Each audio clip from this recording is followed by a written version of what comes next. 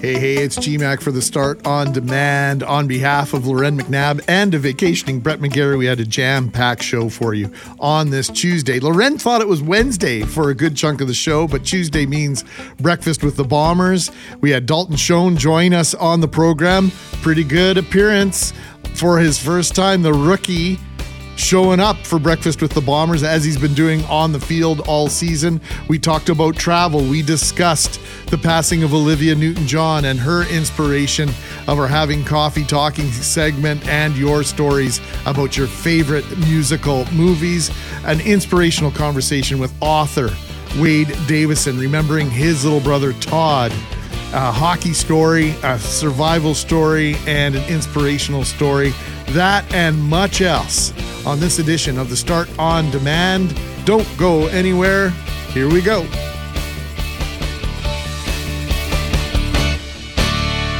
Mackling and McNabb in for your Tuesday. Brett is away this week, and just one of the many reasons why we miss him. Greg, are you there? I think I'm here. I haven't sat in this seat for probably 3 years since we first moved into this building, so it's been a while. So I thought I had everything all set up, but here we are. We're all ready and set to go. More musical chairs, McNabb. More musical chairs, and we just listened to that newscast there talking about great music of Olivia Newton-John, who passed away at the age of 73 yesterday.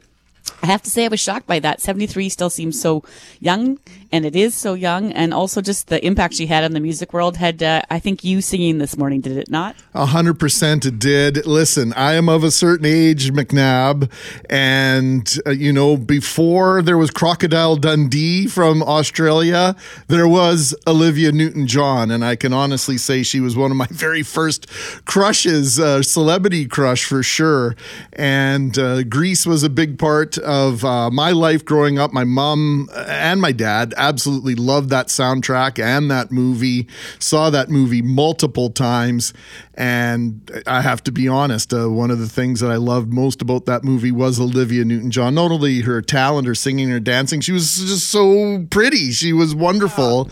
And so when I heard yesterday that she had passed away, it was very, very sad news to hear. However, we know that she had been battling cancer, and I think multiple times and over the past decade. So our hearts, our thoughts go out to her family and those that loved her. Lots of fans, millions of fans around the world, and we're going to celebrate her memory a little bit later in the hour.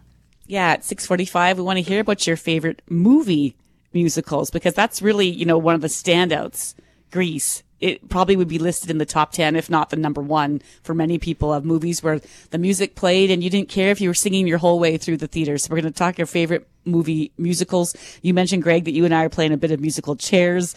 Some personal stuff has me asking to work in a different location today. So here we are, and you're in the chair, and kudos to our team for always scrambling to work around one another. But that's what we do, and we try to keep track of things that are going on in the world. And man, when it comes to what was going on south of the border, it's hard to not turn your eyes towards what was going down on Trump's estate in Florida yesterday. No question about it. I was on the golf course yesterday. Shout out to everyone at the St. Boniface Hospital Foundation, all the incredible individuals and businesses who stepped up as sponsors and participants yesterday's Cardiac Classic. We raised over $100,000 yesterday at Niagara Golf and Country Club. It was a fantastic day. But as I was leaving the golf course and heading towards my vehicle, my phone rang, and one of my buddies called me and say, "Have you seen what's going on in Florida right now?" I said, "No, I'm just getting off the golf course. Fill me in." And he tells me that the FBI has raided Mar-a-Lago in Florida, where Donald Trump lives. Most of the time he wasn't there, but the FBI looking for some documents that it has been asking for. Several organizations have been asking for months and months. And here we are, and to no one's surprise, Loren, Donald Trump firing back very quickly, disparaging and putting down the FBI and this operation yesterday evening. Yeah, quite frankly, he was the one that basically came out with a statement saying his home was under siege, that he basically was furious that this would happen. A lot of people came out in support of him, in terms of the people who have been in support of him for a while, saying this is egregious and unnecessary. And so what some of the big questions this morning, and we're going to visit with our Washington correspondent, Reggie Cicchini, at 8:35. One of the big questions is, do they have anything? Did they find anything? And according to supporters, if they didn't, my God, did you overstep yourself would be the question, because this is really unprecedented to see the home of a former president be raided in this way. And so Trump, understandably,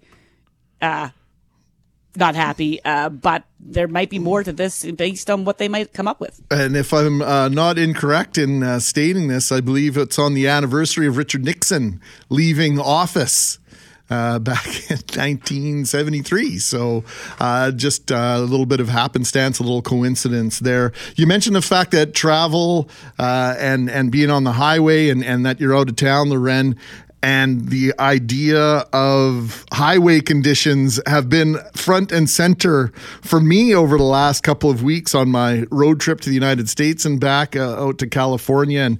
And of course, we often compare the conditions, rightfully or wrongfully, of the interstates in the United States versus what we deal with here in Canada.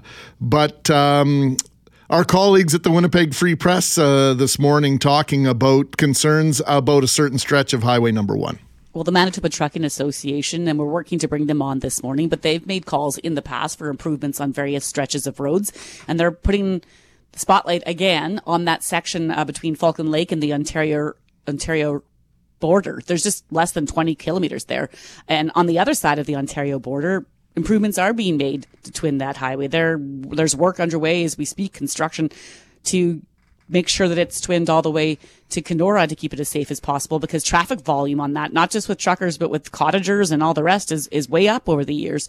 So they're calling on that stretch to be twinned. At 6:37, we're going to get more into what they're asking for and why, but also just the idea, Greg. I mean, fine, let's not compare it to the States if we don't want to. I think we can compare it to what other provinces do. It's the stretch that runs coast to coast. How is the Trans-Canada in Ontario versus Manitoba versus Saskatchewan? And I think the one thing that the Manitoba side lacks is consistency. There's lights, there's varying speed limits, there's stops, there's turns, sometimes there's interchanges, sometimes there's unsafe stretches that have, kind of secret or hidden roads. Mm-hmm. There's not a lot of consistency there, and that is one beef that I think many drivers have. We thought there's no way we can go the entire morning without paying tribute to Olivia Newton-John, who lost her battle with cancer yesterday, passing away at the age of 73. Loren, Olivia Newton-John, an impact for you, yes? Oh, most definitely. I mean, it's one of my first memories. If you take Disney out of the equation, which has songs in all of their movies for young kids, or most of them, to me, Grease is one of the very first where you just sat there and thought, I could watch this group all day long sing, like that's one of the rare moments where you didn't want the dialogue. Sometimes in musicals, the dialogue is key and you need it. And for that one, it's like, let's just cue the music and let these folks sing together. And she radiated kindness and joy and beauty. And so I think she was just a standout in that film and many others. Well, let's go around the horn here and find out the favorite musical movies of those in our inner circle here. And let's start with Kelly Moore. Good morning, Kelly. Hey, it is great to be back, and I echo everything that Nabber just said there. As soon as I heard the news, the first thing, I was working away on another project here, and I fired up the laptop, played Let Me Be There. If you love me, let me know, and if not, for you, because, of course, those were the first 3 North American hits for OMJ. They take me back to my teenage years, so that's how she's been around. But as far as my favorite musical is concerned, hit 'em up, move 'em on, hit 'em up, cut 'em out, ride 'em in, cut 'em out, ride. Oh, I'll tell you, it should have won award after award in 1980. Jake and Elwood singing in that Chicago bar in the Blues Brothers. The Blues Brothers, an outstanding. Yeah, I don't know if I would have put it in the musical category, but it clearly is. Oh, for sure it is. I mean, anybody who watched that movie back then, GMAC, they were always humming tunes from the Blues Brothers. And of course, that great catchphrase, we're on a mission from God. I love it. Kelly Moore with the Blues Brothers. Now, Jeff Braun, did you send us some audio here, my friend? I did send a short clip, and it's from I'm not really a musical guy, and it's only in the last few years I've actually seen any musicals that I really enjoyed, so I think I'm coming around on them. And this past Christmas, Steven Spielberg knocked it out of the park with one of his many masterpieces. It's a West Side Story. Tonight, the world is wild and bright, going mad, shooting sparks into space. Now, you could see Kelly or I picking that one because it's Jets versus Sharks.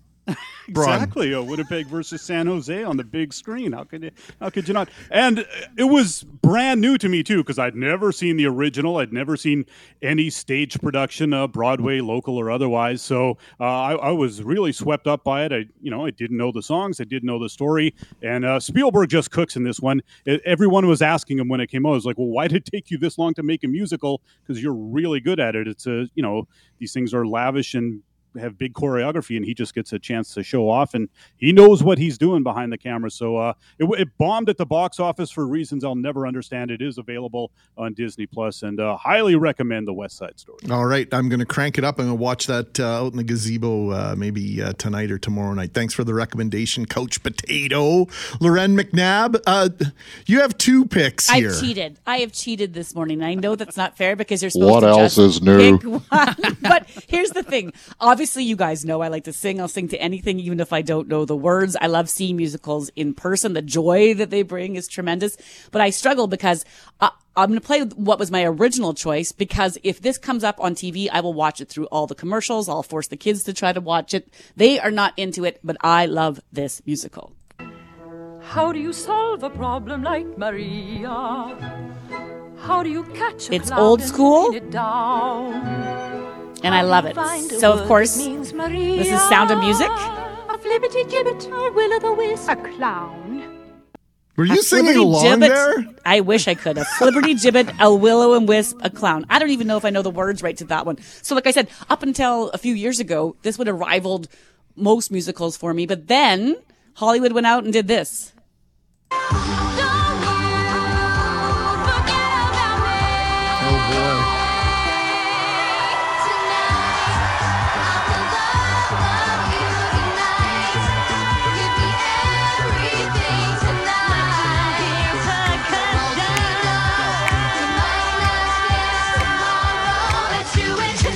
Oh, yeah, that's good. Pitch Perfect. 10 years ago, they came out with this. They could do 20 of these, and they could be cheesy as all heck, and I wouldn't care. I'd say, give me a mashup, get on stage, Anna Kendrick, and do your thing. Yeah, Anna Kendrick is absolutely wonderful in those movies, and it's tough to bypass them when you catch them flipping channels. What about you, Forts?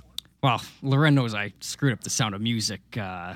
I said, hey, a deer, a female deer. But it's, Yeah, he was singing We along weren't going with to me. point that out, Jeff. Hey, but if you a wanna out deer, a yourself- female deer. It's like, it's not hey, That's buddy. just things you see out your window while you drive down the highway. I know.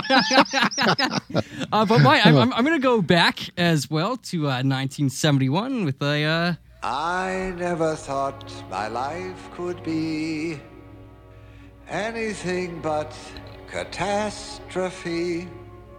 But suddenly I begin to see a bit of good luck for me. So Willy Wonka and the Chocolate Factory. I thought that's with, what that was. Gene Wilder.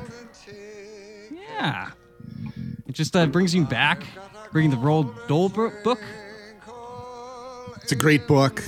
Gene Wilder without Richard Pryor, not as entertaining, but that is a great film and one of the great children's books of all time.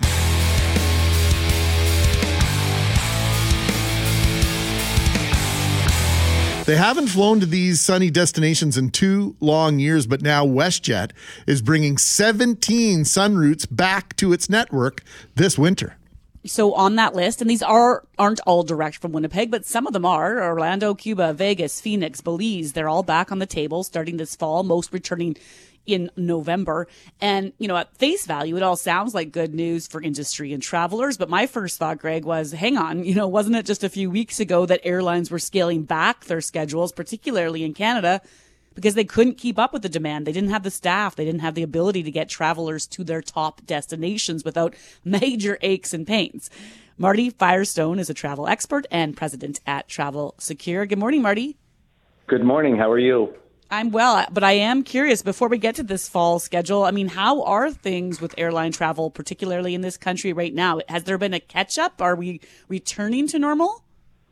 They are getting somewhat better, no doubt. But when you read this about 17 destinations that they're going to be returning to, it's scary. It's very scary because the infrastructure still, and probably by wintertime, will not be ready to accommodate this. And the problem there is, if you only have a 7-day trip and you get delayed even a few hours, yet alone a few days, there goes your trip. So there's big concern right now. Will we be ready to handle this when it's all ready to take off? And Marty, one of the big concerns, one of the big issues for a lot of folks has been checked luggage. Now, I know when you're going to a sun destination, you maybe don't need all that much clothing, but I don't know if my wife could get away with just a carry-on for 7 days or 14 days in Mexico. That's got to be a big issue and a big concern for folks pondering booking these trips, in my mind. You've got a good point there, and for sure it is. And I'll tell you one thing, even if everybody were all to go carry-on, ultimately there's not enough room in those overhead bins for carry-on, so you'd be putting your carry-on under the plane and be in the same spot if you took regular luggage. So I'm not so sure that's going to be the answer anymore. You know, Marty, I had actually family members pre-pandemic on a trip to Mexico lose a day and a half because of some sort of issue on the departing flight. So as you point out, on a 7-day vacation, losing a day and a half is a good chunk of time. There was no compensation for that then. Have things at least changed now so that if we have those delays on those all-inclusive packages that you can be compensated? Because that's another part of the equation. Well, fix this for me, pay me back if I don't get my vacation as planned. It's even worse than that because, of course, the passenger rights bill that supposedly is to give you anywhere from $400 to $1,000 based on the amount of time you're delayed at the arriving destination, they're not even paying that now. They're claiming that has to do with safety issues as opposed to anything that the airline was responsible for. Therefore, they are being able to find a loophole and not have to pay. So I think consumer confidence right now is at an all-time low with respect to ever thinking they're going to get monies back, whether it be through the airline, through insurance companies. It's really a big concern for people traveling now, and they're going to take a second thought before they make those travel plans. Marty, we've got to let you run here, but I want to get your view on this really quick, if we may. Just this idea of people know that they're going to get subpar service, or at least there's a very good chance of it. And I know when I patronize a place and I get lousy service, the likelihood of me returning is diminished substantially. So why is it that we are putting ourselves through this? Well, people still want to travel more than ever, and they're accepting things they never did before. They're accepting higher prices. They're accepting service issues that they never did. But at some point, they're going to say, this is not a pleasurable experience anymore, and I'm going to take a pass until they get their act together. And unfortunately, I think that's the way it's going to be for the next little while. Marty, we always appreciate your time and the access. Thanks for joining us this morning. I'm sure it's not the last time we'll be speaking this summer. Thank you for having me. Take care. Marty Firestone, travel expert and president at Travel Secure. And Loren. You make a great point there, Greg. You keep coming back to the trough. And sure. Then you ask, why doesn't this taste right? Mother, may I have another? Glutton for punishment. Maybe we've been, held back for too long. You want it, but you want to see those improvements, which is why I would then say, to his point, if you are expanding your schedule, you better be ready.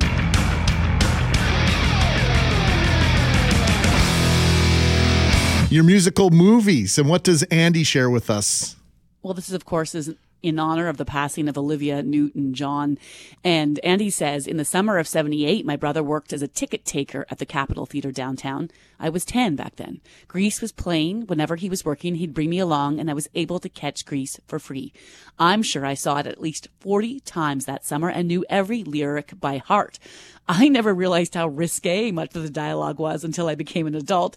I still watch it once or twice a year and still know most of the lyrics. The leather outfit Olivia Newton-John wore near the end of the movie will stay with me forever.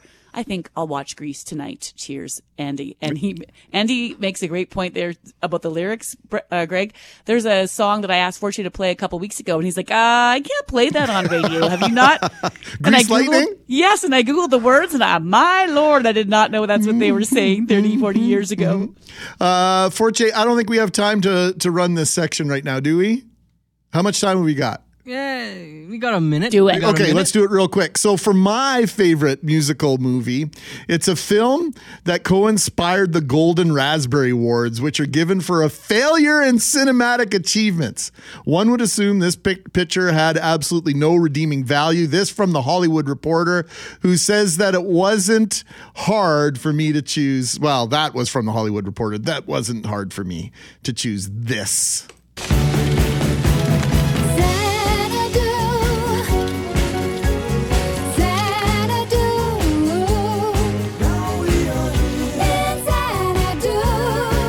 In case the name of the film is lost in translation, the movie is Xanadu. It's from 1980. And Loren, I confess, it's not really my favorite musical movie, but it should have been. Roller skating, ELO collaboration with Olivia Newton-John, Gene Kelly's last ever silver screen performance, and Andy Gibb. The song is very strong. Not certain there's any auto-tune involved there, but I had to find a way to get that in this morning. I love the pick. I love the image of the roller skates. Do not have a hot clue what you're talking about, but I like the image you're presenting this morning. I will send you the video.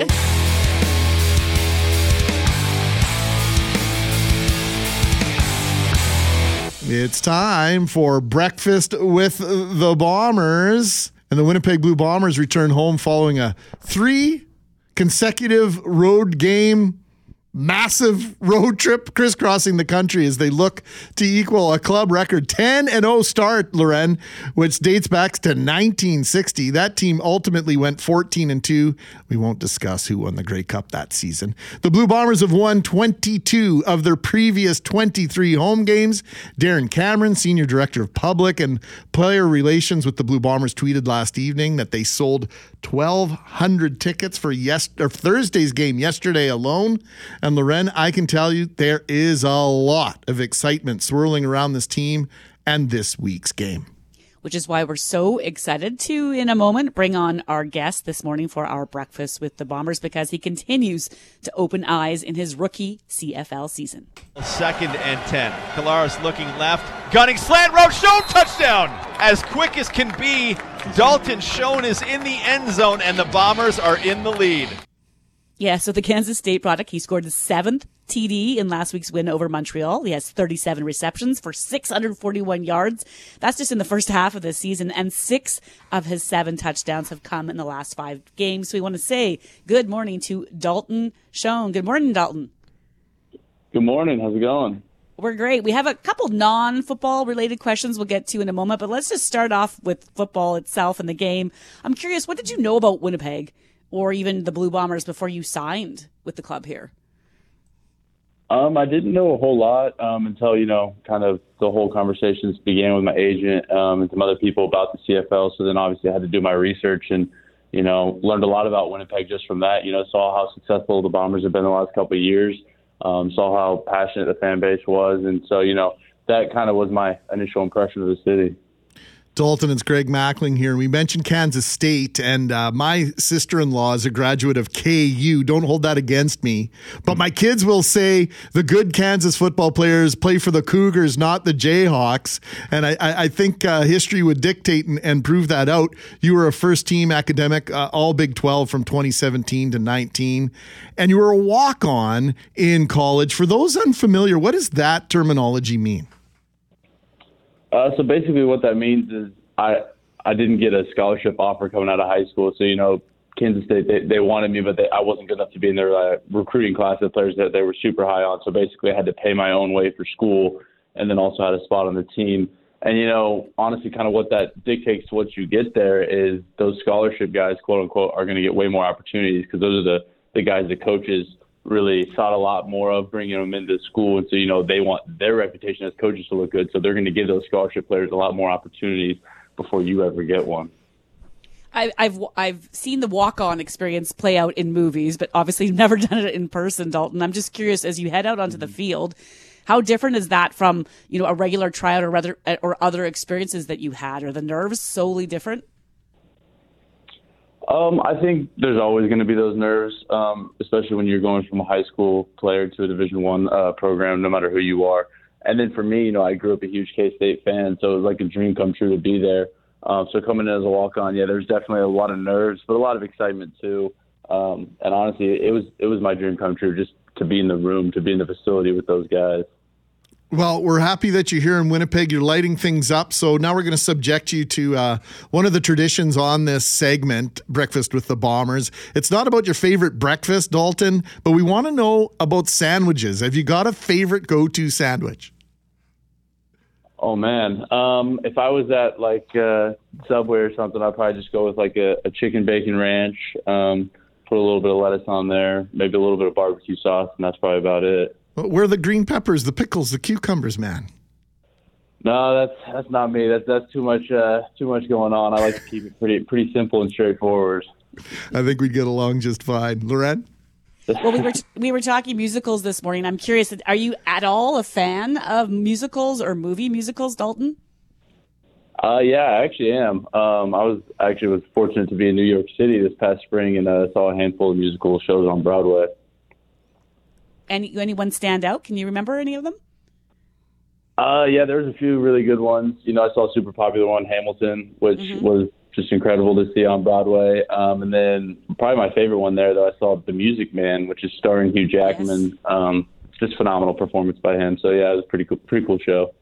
Well, Dalton, I would say you passed with flying colors. You know, being a walk-on on Breakfast with the Bombers here, we'll give you a free pass and maybe even dig up a scholarship for you of some sort if you'd like to come back and visit us again sometime. I appreciate it. Yeah, you guys made it easy. All right, on. Well, good luck on Thursday night, and I won't say anything else about what comes after Thursday night because we're on strict orders from the coach not to use that 7-letter word. So, Dalton, great to meet you, and continued success in your rookie CFL season. Your impact is got fans very, very excited. Well, thank you so much. I appreciate it. I'm having a blast. So. Get to the stadium, IG Field, see the Blue Bombers. Dalton Schoen in all his absolute talent. He is really bringing it, Loren.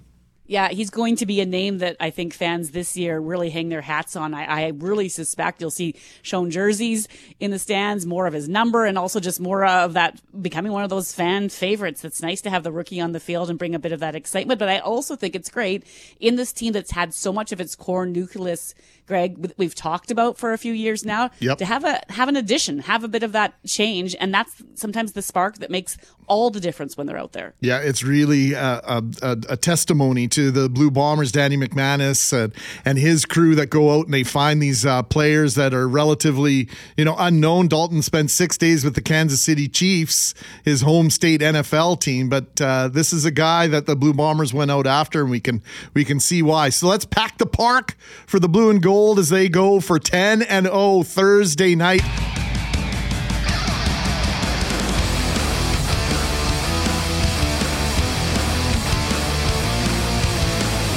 It's hard to believe we're closing in on 6 months, the 6-month mark of Russia's invasion of Ukraine. Yeah, when you say it like that, Greg, it's hard to think back that it was February 24th that marked the start of the war with really no end in sight 6 months later. And it's one of many deeply concerning issues Foreign Affairs Minister Mélanie Joly will be talking about as she meets with various groups in Winnipeg today. And she joins us this morning. Good morning, Minister. Hi, Lauren. How are you? Hi, Greg. I'm okay. I'm good, thank you. And, we do want to just start with what's going on in that region. Mm-hmm. We know that an announcement was made last week about Canadian troops working to train Ukrainian civilians, Canadian troops working to train Ukrainian civilians. Mm-hmm. Is that underway now, or are the troops in that region or even on the ground there? So what we announced 2 days ago is that we would be resuming Operation Unifier, which was this very important mission training Ukrainian forces, like you were saying. And that mission started in 2014 and ended just before the war started. And now we're resuming it through the UK. And so we will continue to train Ukrainian forces. And also we'll be working with the United Kingdom on this. Why was there a pause in that program, Minister Joly? I'm sorry? Was there a pause in that program, and why so? What happened is when the war started, we made sure that our forces would be outside of the country, like all other forces, the American ones, the UK ones, etc. And so we wanted, meanwhile, to continue to support Ukrainians. And so our armed forces were stationed out of Poland, and now we're working also with the UK on resuming Operation Unifier. That's what the Minister of Defense announced a couple of days ago. So we want to get into what you're doing here in a moment. But I first want to just talk about the idea when you're meeting with people, of course, you know that trust is a huge issue. And so you're aware that you've taken some heat in the past week or so about what you did or did not know in the lead up to this war.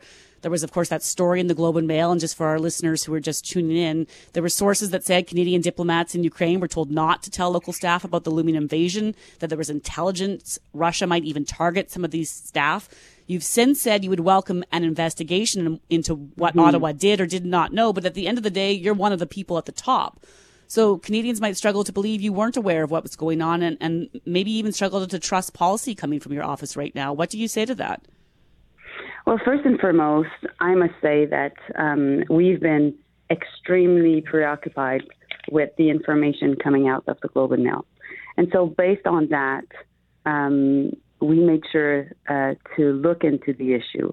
The Government of Canada, and not only Global Affairs, but all departments, had no information regarding the targeting of our staff.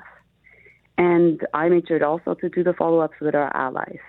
And so since I want to make sure the Canadians know that we have our people's back, I'm willing to get down to the bottom of the story and call the committee that is in charge of looking into intelligence, the committee that is called the National Committee Security and Intelligence of Parliamentarians, and I'm willing to cooperate completely because at the end of the day, this is a life or death decision that, of course, I would have made sure that our Canadian staff and locally engaged staff would be well protected. I must say also that in the context of this war, because we had intelligence telling us that the invasion would be starting, and because I've been to Ukraine a couple of times, I met with the locally engaged staff, and I made sure that they would be offered an immigration pathway to come to Canada. Some of them came to Canada, some decided to stay, and also that meanwhile, even if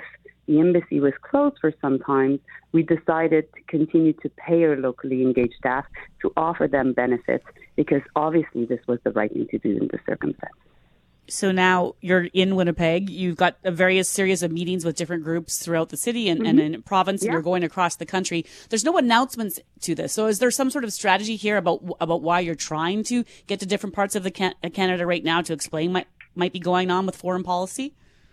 Yes, well, you asked me many important questions regarding foreign policy, but usually foreign policy is very far from people's lives. But trust me, this summer, we all feel it. It's more closer to home than ever for the different reasons, including the fact that there is inflation, gas pump prices are high. We know also that grocery bills are very costly right now. So based on that, it was my goal to come to meet Canadians and explain the impact of Russia's war in Ukraine to them, to hear their anxiety, their sometimes frustration, but also be in solution mode and find ways. So today, I'm meeting with the Manitoba Board of Trade, meeting with key CEOs to understand the impacts on Manitoba's economy. But also I met with the Filipino community. I went to Folklorama yesterday, went to the Punjabi pavilion to meet different key communities as we're working also on something else, which is called the Indo-Pacific strategy, to know how we can assert Canada's role in the region and assert ourselves as a Pacific nation as well. Minister Joly, thank you for your time and welcome to Manitoba. And it's great to know that you're here to listen because far too many politicians are here to speak to people. I think listening right now is a critical part of the equation. We appreciate your time. I agree. Thank you, Greg. Thank you, Lauren. And thank you for hosting me. Have a great day. Hey, Loren, on this program and on CJOB overall, I should probably say, we relish in the opportunity to celebrate Manitobans doing special things. This morning, we want to introduce you to a Manitoba entrepreneur who is looking to take her business to the next level? So our friends over at North Forge Technology Exchange, they've created this Indigenous Woman Founder Business Award. And our guest is the first ever recipient of this award. We say good morning to Ivy Chatelain. Good morning, Ivy. Good morning. Well, huge congratulations to you on this honor. And we need to learn more. Tell us about your startup, Found It. Oh, wow. Well, thanks for having me, you guys. I always listen to you guys. This is one of my favorite stations, so this is awesome. So Found It is a Bluetooth tracking app that tracks and locates just obviously different Bluetooth items, but specifically focusing on Bluetooth hearing aids. I have a disability, so it was really important for me to really target the disability market, make it more mainstream, make it more inclusive, and, just kind of get rid of the stigma. Well, Ivy, I can tell you this as a dad, hearing aids are not inexpensive. For those that have them and have had to purchase them either for themselves or for their loved ones, they cost thousands of dollars. And I can see the value of this as one of my boys actually has hearing aids. And at the moment, it is a hearing aid singular because one is missing. So tell us how that works in terms of helping keep track of these very expensive and for those that have them, very necessary items in their life. Wow, it sounds like you could really benefit from that. Okay, so the way it works is, so you know how you would connect like AirPods or a wireless speaker to your phone, like with Bluetooth? Same kind of idea with Found It. It works by using Bluetooth technology. So you would like start a scan. The item would pop up on a list of nearby Bluetooth locations. You'd register the device. It's just buttons. And then there you go. And then you have a map that pops and shows like the current location of the items, where you've been. And also, the way I wanted to make it disability inclusive was I wanted to add push notifications and audio alerts and a customizable notification range. So during COVID, a friend of mine, they had to start taking care of their 95-year-old grandma with dementia, and she actually took off while one of them was in the bathroom. So that's how the inspiration kind of happened, because they couldn't find her and the police couldn't find her. And a Good Samaritan ended up calling, and that's how they found her. And it was like the hottest day of summer. So I thought, oh my God, if this was winter, she would have died. So in my mind, I thought, well, by having this push notification and customizable range, you can get an audio alert saying you're now leaving your customized range. Do you wish to continue? And then it'll pop up, like an alert in the map. And if they had it, they could have found their grandma like so quick. Wow. Here I was listening, thinking it would help find the lost hearing aid, but it has this dual purpose here to help caretakers, in your words, be less stressed, right? To help find that loved one. So you're doing tremendous things for all sides of this equation, Ivory. I'm curious, you've also talked about your ultimate goal being to help First Nations in our province. So what's next for Found It, and how would you like to do that when it comes to also working with First Nations communities? Well, I'm Métis, right? So my spirit name is Stand Strong White Bear Woman. So helping the community is really, really important to me. So my overall goal is to create local jobs in the community. And with the money from Found It, I would like to bring fresh water back to the reserves. Oh, Ivy, you're inspiring us. I knew you would. I had a sense when I read this, when I got it from our good friend Joelle Foster over at North Forge. I'm so glad that you've created this app and that this is the next step is on the horizon. So you're launching across Canada and North America coming up in September? Yeah, next month. It's going to be an international launch for exactly Canada and the States. Well, we'll be watching for that. And will you come back and join us maybe later in September and we'll find out how things are going for you? Absolutely. I would love to. Ivy Chatelain, thank you for this. Congratulations. Amazing is the perfect word, McNabb. When you hear people come up with these kind of ideas, sometimes the first response was, my gosh, why wasn't this done before? This is genius. But someone has to not just think of it, Greg, but then execute it. And to execute it with success is a wholly different level. So kudos to her. Yeah, and that is where North Forge Technology Exchange really comes in and allows you, a forum, a place to come and say, I have this idea. How do I implement it? How do I create it? Those facilities and those resources are now available for people with great ideas, but maybe not the know-how on how to create them. It's a wonderful resource in our community for entrepreneurs and those who are trying to create something special, something useful, something that just simply hasn't been done before.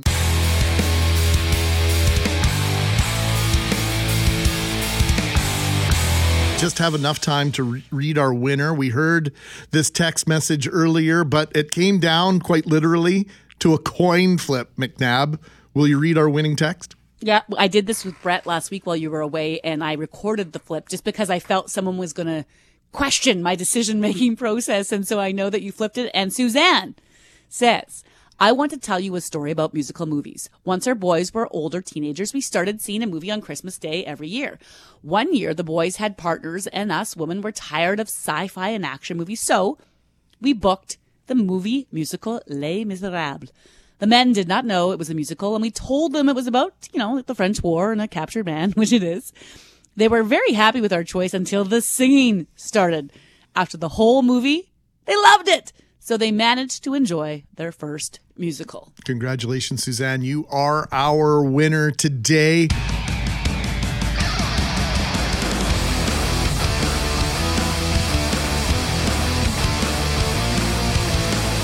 This segment might be tough on a few of us. However, I guarantee by the end of it, it will inspire you. Yeah, when I saw that this was on the schedule this morning, I wanted to take a look more in terms of who we were bringing on, because you had booked this guest while I was away, and I took a look at this book we're about to talk about and this person we're about to speak about, and I wasn't familiar with the story, and all I could think about was, wow, I have brothers and sisters who I love. I have friends who I love. So many people go through personal journeys of triumphs and struggles and health crisis. And it's a story I think we can all relate to today, no matter where we're at in life. So here's a little bit of the formal background is written by our next guest or someone close to him. In the early 2000s, 16-year-old Todd Davison and his older brother Wade were living the Canadian hockey dream, playing together in the Western Hockey League, a stepping stone for many future NHL stars. Todd seemed to be destined to be one of them. With his incredible speed, skill, and indomitable spirit, he had already defied all odds to become the smallest player in the league. But after facing off against Sidney Crosby at the Canada Winter Games in 2003, that dream became a nightmare when Todd's mysterious shoulder pain led to a devastating cancer diagnosis. Within 1 year, he went from flying around the ice with the world's best players to needing help to cross the stage at his high school graduation. He went from fighting to become a professional hockey player to fighting for his life. The book is His Last Shift, the playbook of Todd Davison. The author is Wade Davison. Good morning, Wade. Good morning. Thank you very much for having me. Well, it's great to meet you by telephone, and Todd's story has inspired me since I first learned of it back in 2004. In fact, we have several Believe in the Goal t-shirts in our house, so this is an honor, a genuine honor to connect with you, Wade. Tell us a little bit more about your younger brother away from the rink. Well, away from the rink, he was like the funniest kid growing up, just the absolute, just brought love and joy to everyone around, family and friends. In school, he was kind of the class clown. In the dressing room, he was the team leader for laughter, and he was just a phenomenal person away from the rink. So you just heard about how good he was at hockey, but away from the rink, he just brought nothing but joy and love to the people around him. So that's off the ice. On the ice, you did play with him. What was that like? Because, we all have love for our brothers. I've got two, Wade, but at the end of the day, there's sometimes competition, there's rivalry. So I'm curious just what it was like to be able to play with him. Yeah, he was my ultimate competitor growing up. Right from when we were 4 or 5 years old, we were battling against each other on the outdoor rinks or in the basement playing mini sticks. But then when we were playing Pee Wee, or at least it was my Pee Wee year, he had the chance to be age advanced to come onto quote my team. But he was so good, he fought his way onto the team and quickly became my teammate. And that was the first of one special season. We later played together midget AAA, and then we fought make the Western Hockey League together, which was just an incredible feat in itself. And then beyond the Western League, we ended up playing in the Alberta Junior Hockey League together. So we played several seasons together, which was really special. And we played in the same line together, and we just had a really special bond on the rink. And that's kind of where our brotherly bond was cemented. I want to ask you a hockey question here because I've always had, I've seen this personally and from afar, this idea about little brothers trying to keep up with their big brother and how sometimes the little brother ends up being the better athlete. Yeah. Well, very quickly I realized that he was faster than me and he was more skilled than me. So early on I had to realize that I had to do my best to keep up with him. So he was the one that was always pushing me, but through our competitions, we really pushed each other to success, and we had some great years together. But he was definitely the leader in skill, especially with hockey. So when it came to his hockey career, that was one thing, but it's what happened off the ice with him, and the discovery that this injury that he thought he had was actually something else. Can you walk us a bit through how that went down in your family when you learned that this pain was so much more than just back pain? Yeah, it was a shoulder pain that shoulder pain. Sorry, Todd. No worries at all. So the Canada Games, he was playing against Crosby, and he took a big hit in that game. And he's such a small kid, everyone just kind of dismissed it as, this is just a hockey injury.